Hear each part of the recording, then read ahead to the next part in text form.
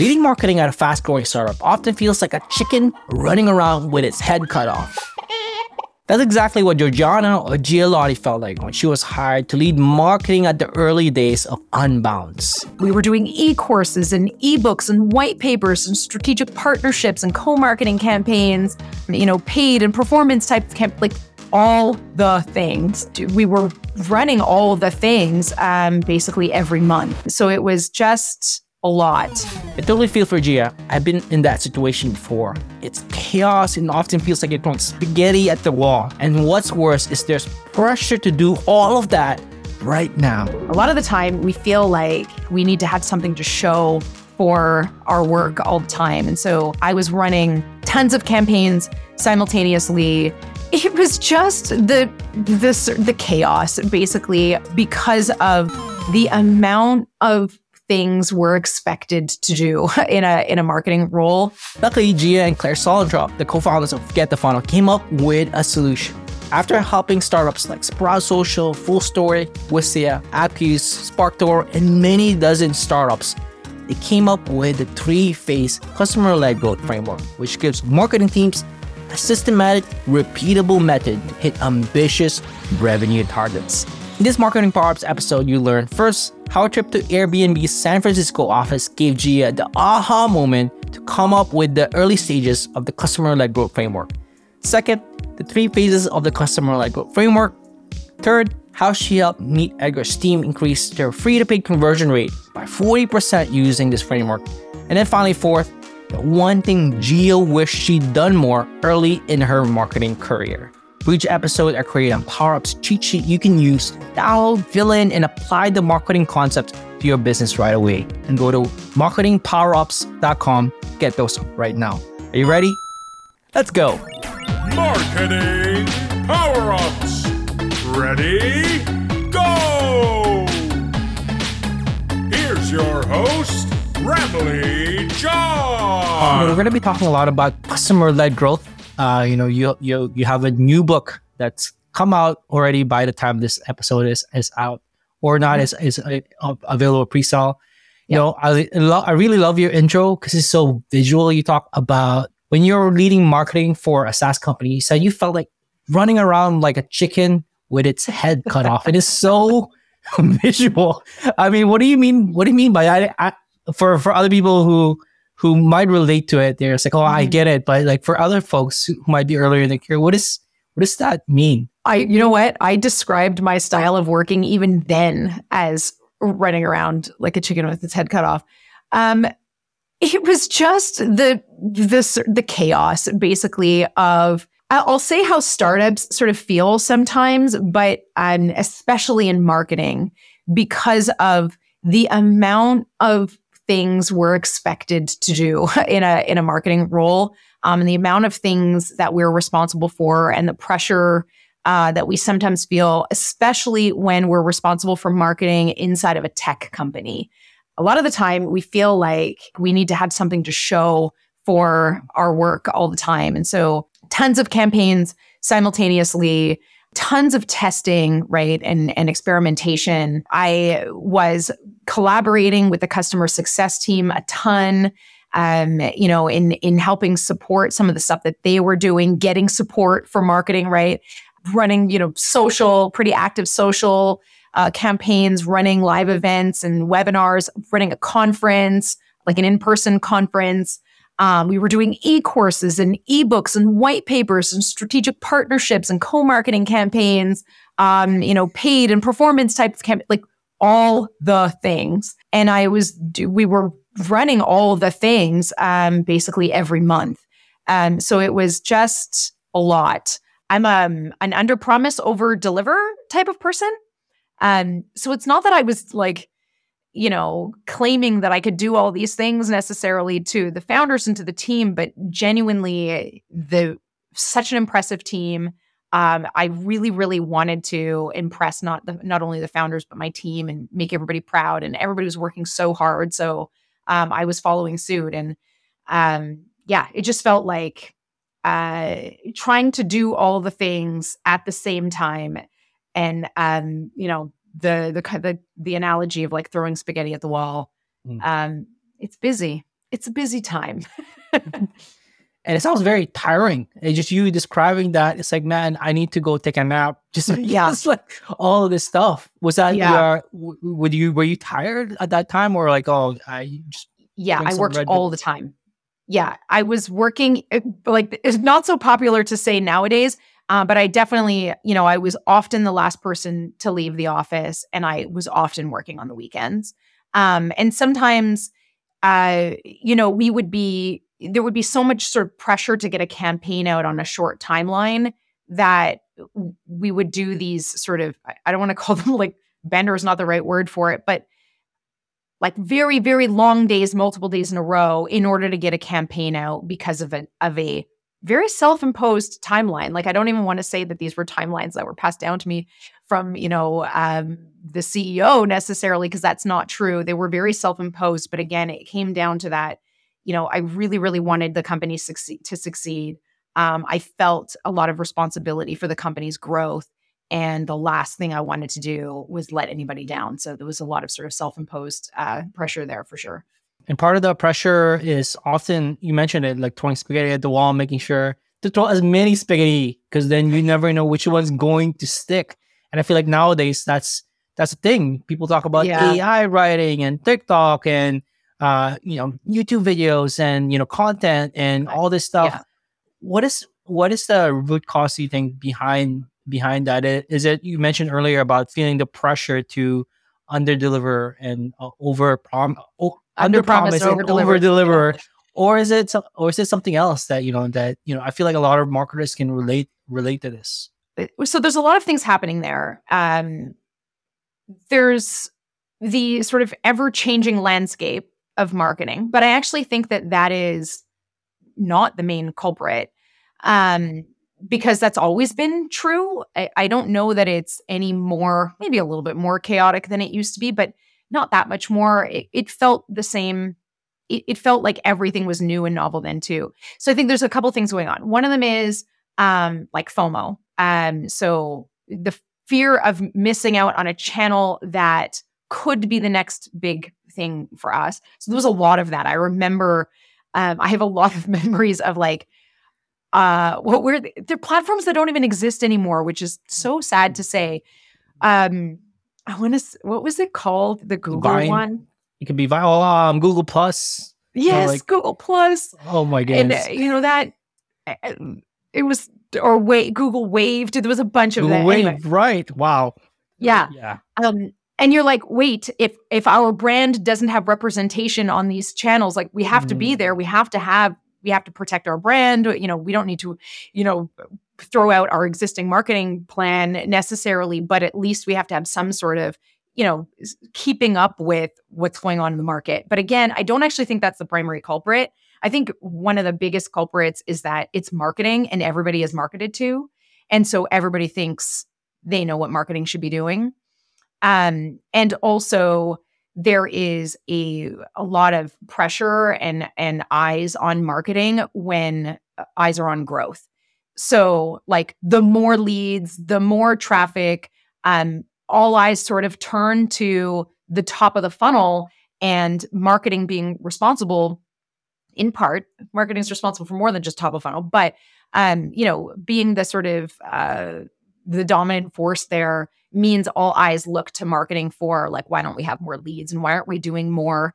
And there's this sort of assumption that we know what marketing should be doing because we are marketed to, or we are our customers. That's a classic one too, right? That happens sometimes with the founders where they'll start, they'll found a company and launch a product that addresses a need that they had.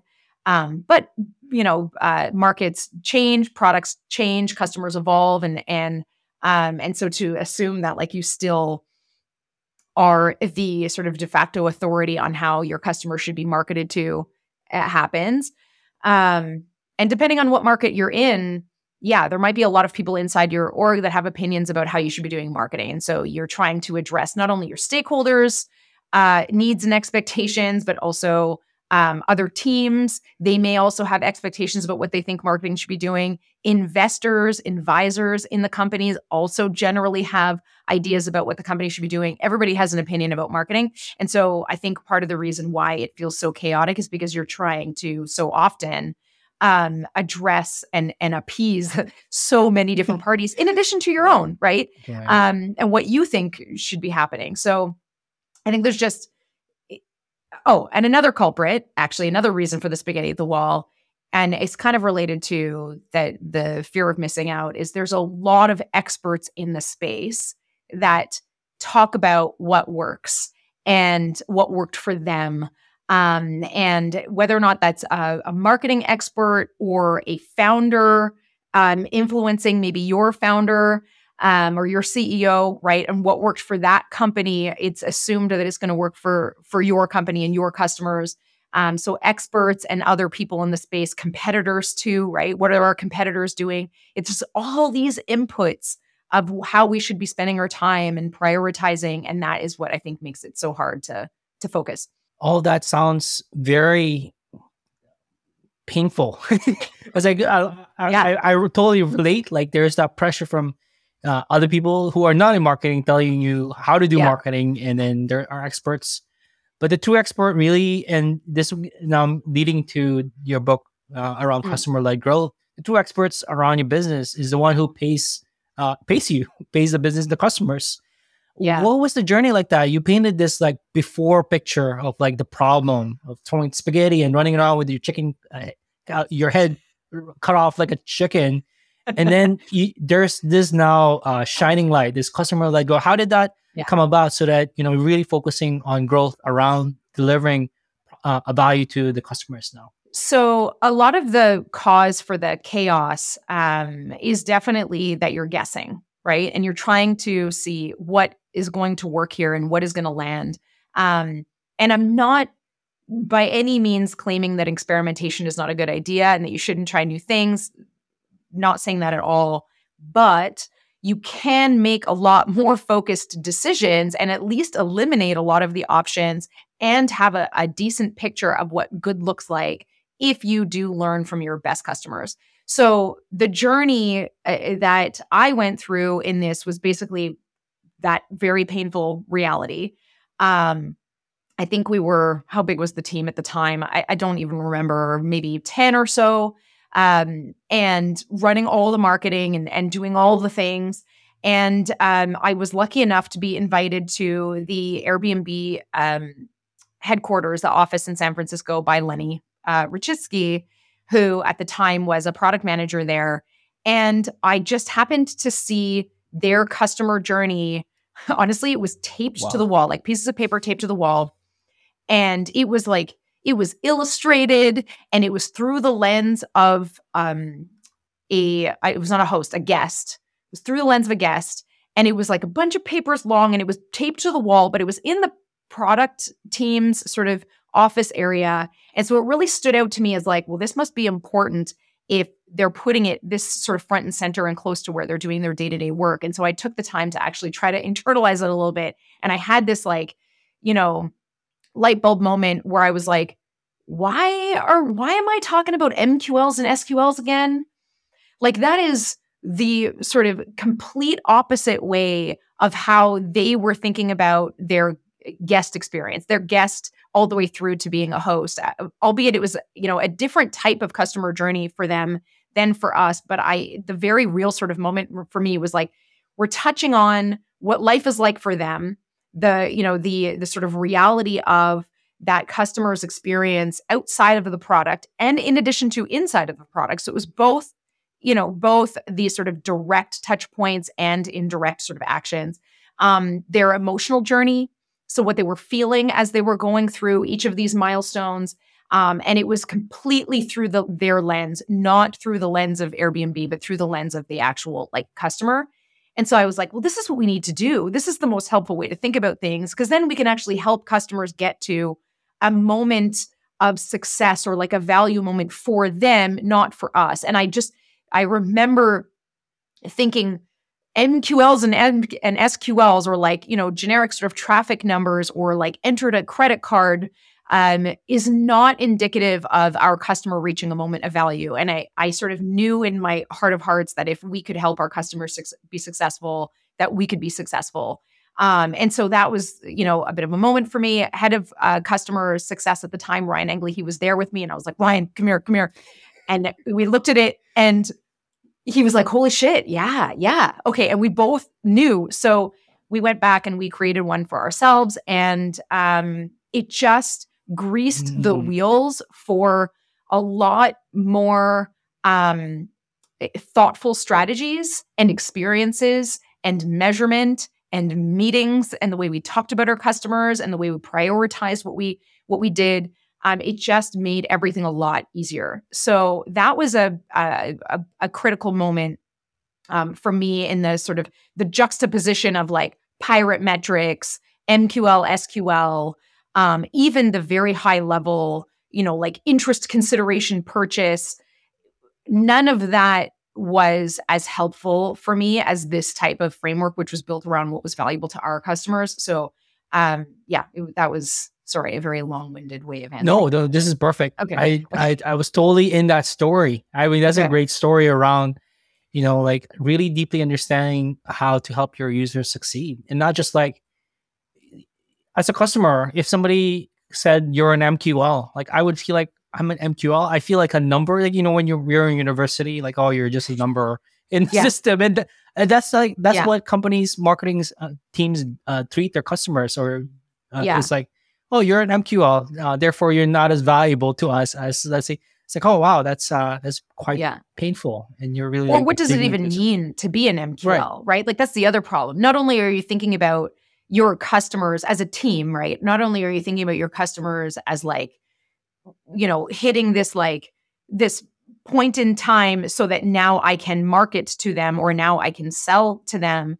but also like, it doesn't mean anything to the majority of people. Like, when you ask companies, oh, what does it mean to be an MQL? Oh, I don't know. Like, if you ask somebody in product, what defines an MQL, often they don't have an answer for that. It's only marketing that has an answer for that, generally. And even marketing is like, oh, we have a definition, but it's not perfect. We're working on it. Like, that is the very typical answer too, where they don't have a perfect definition. They recognize it's an imperfect definition, but yet they continue to have their performance measured against this imperfect definition of, what their job is and generating more of them. So yeah, it's just not as meaningful. And obviously for customers, it ends up in that experience, but as a member of a team, it also doesn't feel super great either. And the other thing is that you mentioned, hey, product team, maybe customer success, even marketing has a different definition of MQL. Have rallying everybody in the team around helping people succeed. It's very exciting. Like, because we're people, and helping other people hopefully helps motivate us. And humans helping humans. Yep. Right. Humans helping humans. And I feel like that's another reason why customer-led growth is so important, is now you can see your work in different places actually in delivering value. Yeah. Yeah, exactly. Yeah, it feels much better. And you also, because especially if you back it up with research, which I know we're definitely going to talk about, we build a not only an individual, but a collective empathy for the customer, and better understanding of what they need when they need it. Before we continue, I want to thank the sponsor for this episode, 42 Agency. When you're in scale-up mode, you have to hit your KPIs. The pressure is on to deliver demos and signups. It's a lot to handle: demand gen, ABM, email sequences, revenue ops, and more. And that's where 42 Agency, founded by my good friend Camille Rexton, can help you. They're a strategic partner that's helped B2B SaaS companies like Profitwell, Teamwork, Sprout Social, and HubDoc build a predictable revenue engine. If you're looking for performance experts in creative to solve your hardest marketing problems at a fraction of the cost of income, look no further. Go to 42 Agency, that's number 42agency.com, talk to a strategist, learn how you can build a high efficiency revenue engine now. Find that link in the description or show notes. Well, that's all for now. Let's jump back into this episode. Let's talk about the 3 phases of the customer-led growth framework. The very first one is around really I love how you put this, getting inside your customer's head, your best Yeah. customer's head, not just any customer, your Yes. best That's important. customer's Yeah. head. I want to talk a little bit about like the tangible, results of this. Just Yeah. because getting inside your head, I have this visual idea of like, opening somebody's head up and then poking around the brain. But that's just definitely a metaphor. But what are some of the valuable things that marketers can get when they get inside of the customer's head? I mean, the process is really important, and the word best is important too, because not all customers are created equally. And I want to also recognize here and call out that I know that people have a resistance to research. There's a bunch of reasons why people have a resistance to research, and that's why that best is so important. It's because you may have a vision for the direction that the company should go in. You have a vision for like the product strategy. You know who your best customers are, right? If you can look at all your customers, look at 1,000 of your paying customers, who is happily paying you, getting continued value, gets a ton of value from your product today, and wasn't a huge burden to acquire as a customer too, right? They inherently understood the value that you provide to them. There's a lot of criteria and ways to think about it, but essentially when you go to do this research, it's very important that you narrow down and prioritize the voices of your best customers, not just all your customers. So that's really, really helpful it's helpful in a lot of regards, but also specifically related to research. It can streamline the process a lot. And make it a quicker, less painful process. So definitely prioritizing like the segmentation on your research is really, really important. In terms of what you learn and what you can learn from these best customers, we like to use the Jobs to be Done framework to guide our research. When we run surveys, they're all open text responses, interviews, very similar questions, but again, they're very jobs focused. So it's for those that aren't familiar with the Jobs to be Done framework, it's basically based on this theory that customers buy a better version of themselves, right? They're not buying your product, they're buying what your product allows them to do. And so we're trying to pull at that. And there's some really interesting and amazing questions that we ask when we do this type of research. And one of them is, what was it that led you to sign up for our product today? That's not exact wording, but something along those lines, where basically we were figuring out, what was going on in that person's life that convinced them that the way that they're solving the problem today or in that moment wasn't good enough anymore. And they had to fire their existing solution in order to hire another one. And if you can understand what that moment is for your customers, you can understand how to market to them. You can understand what your messaging and even partially what your positioning could be, right? Who you're up against in that market, right? What solution are you asking them to fire in order to hire your solution? That communicates to you. You learn from them on, what are the specific parts about their current solution that are painful, and how is your solution the sort of antidote to that? So that's really insightful. There's a number of questions. Another one of my favorite questions when we run research like this is, what was the moment that you knew that our product was going to solve this problem for you? And the answer to that question can do a ton, obviously, in terms of figuring out what your differentiators are and what your competitive advantages are, your messaging, of course, like on your website and potentially in your messaging. But my favorite application of that question is actually how the product onboarding can be influenced by that answer as well, right? And to figure out what parts of our product should we introduce in what order? What do they care about most? So again, it gives you messaging and sort of the hierarchy of messaging, but it also gives you insight into how to introduce the product to begin with once they get into the product. I've got lots of examples of companies that we've worked with where we've learned really interesting things.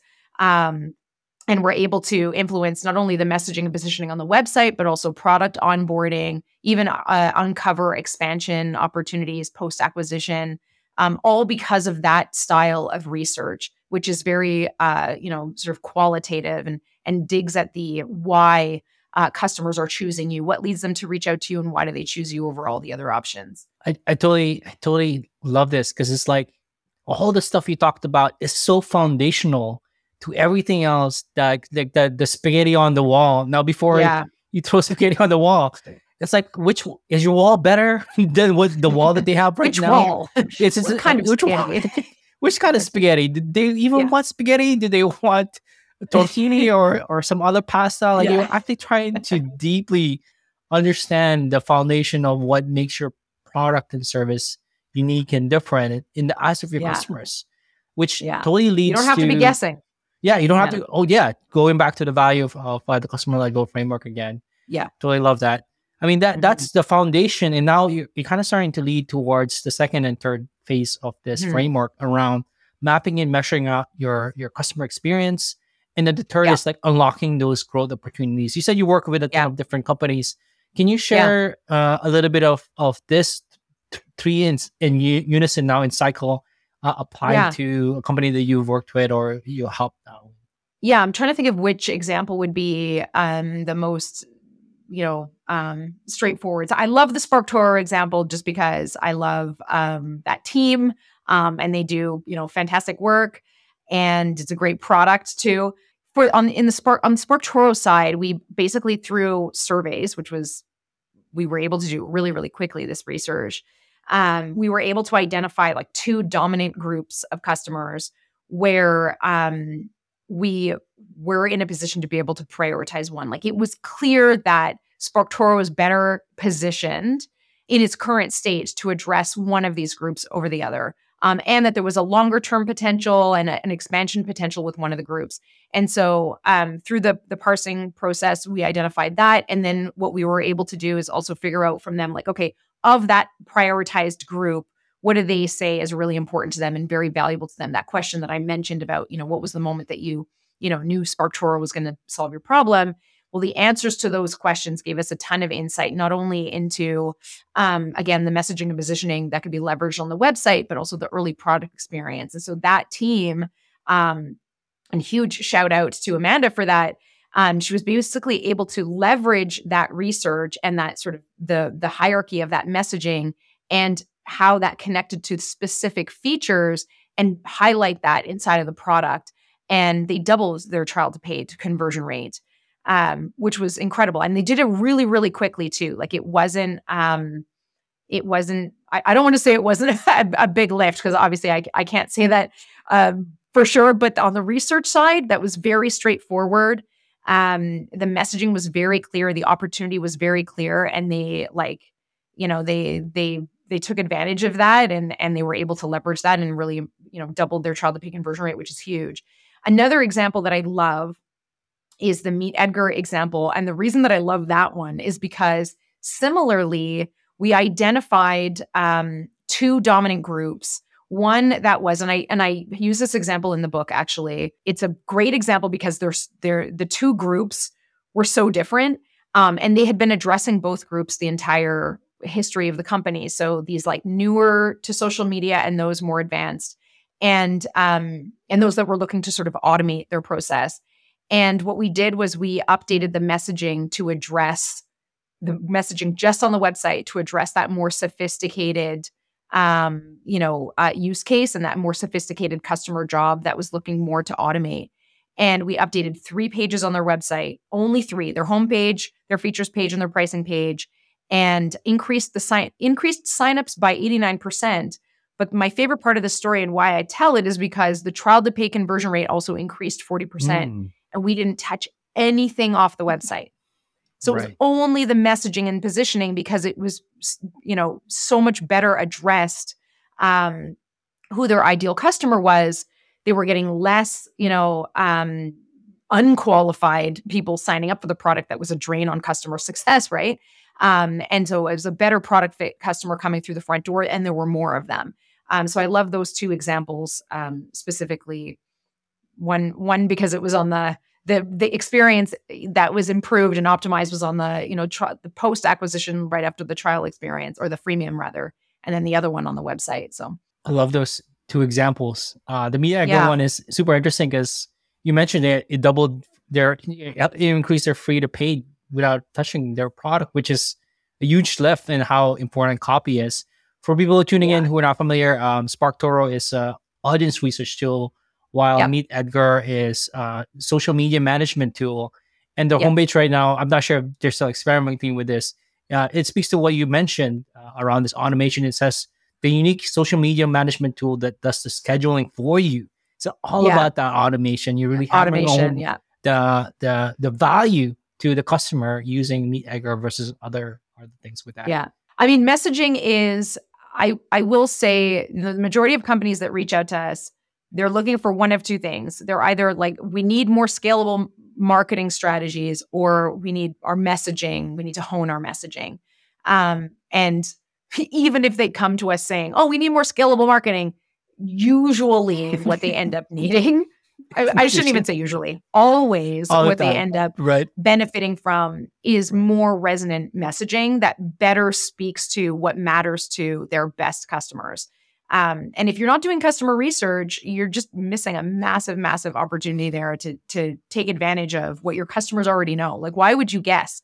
And then the other big advantage is that once you've done that customer research, not only can you refine your messaging to be more on point and your onboarding, which, we talked about, but also you're going to get a ton of insight into what are the watering holes that they're hanging out in, right? Like, where are they learning about, actually, this is going to be very inception-y talking about SparkToro, right? But getting insight into how they articulate the problem that they have, right? What solution that they're using today, where do they go to sort of solve that problem, getting that insight, and then taking advantage of a tool that exists like SparkToro to figure out, okay, these are the channels, these are the spaces, and these are the influences on our ideal customers. And so you can be a lot more targeted, not only in your messaging and positioning, but also in how you do your actual marketing and sort of top of funnel, so to speak, style awareness, style marketing. I love all of this. I feel like this is something I wish I learned when I was starting in marketing. Me too. Before I shift to talk about career, can you share to the audience where they can find out more about customer-led growth and the Forget the Funnel book? So forgetthefunnel.com, we have a couple pages about how we work with companies directly. But the book is available there. It's right linked in the top nav. I mean, I think it's /book if I'm not mistaken. Folks, get the book, but don't go yet, because I want to talk about career marketing, because it's also a big, part of what I wish I learned when I was starting out in career around you've been in marketing for 20 years. And for people who are tuning in, I'm only in this for 12 years. I'm still but a kid. I'm still but a teenager, marketing teenager. 12 years is still a long time. Can you share a power up that's helped you with your career that's really like help accelerated or really help you in your career as a marketer? I mean, the really obvious one that I wish I knew sooner too was actually customer research.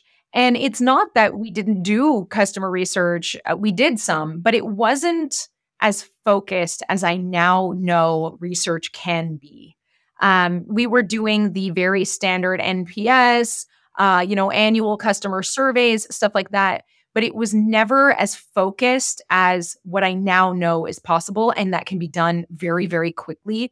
Really, it's about identifying patterns and making sure that the research that you're running is actually actionable. And that so often doesn't happen. So focused research is definitely the best power up. Prioritizing what your best customers say over what your target market says. So I know, I'm all for market research and I'm all for learning about, target customer, but nothing should trump the customers who are happily paying you today. And then you can sort of reverse engineer it. And I wish I'd known that sooner. So that's definitely one. And then another power up I would definitely say that I also learned later was having a support network. So I'm very, very lucky to be part of this group of, we're mostly women. We're not all entrepreneurs. Some of us are execs inside of, companies. But I have this, ever since I left in-house, my biggest, what sort of hurt my soul was no more team. I had Claire, obviously, but right.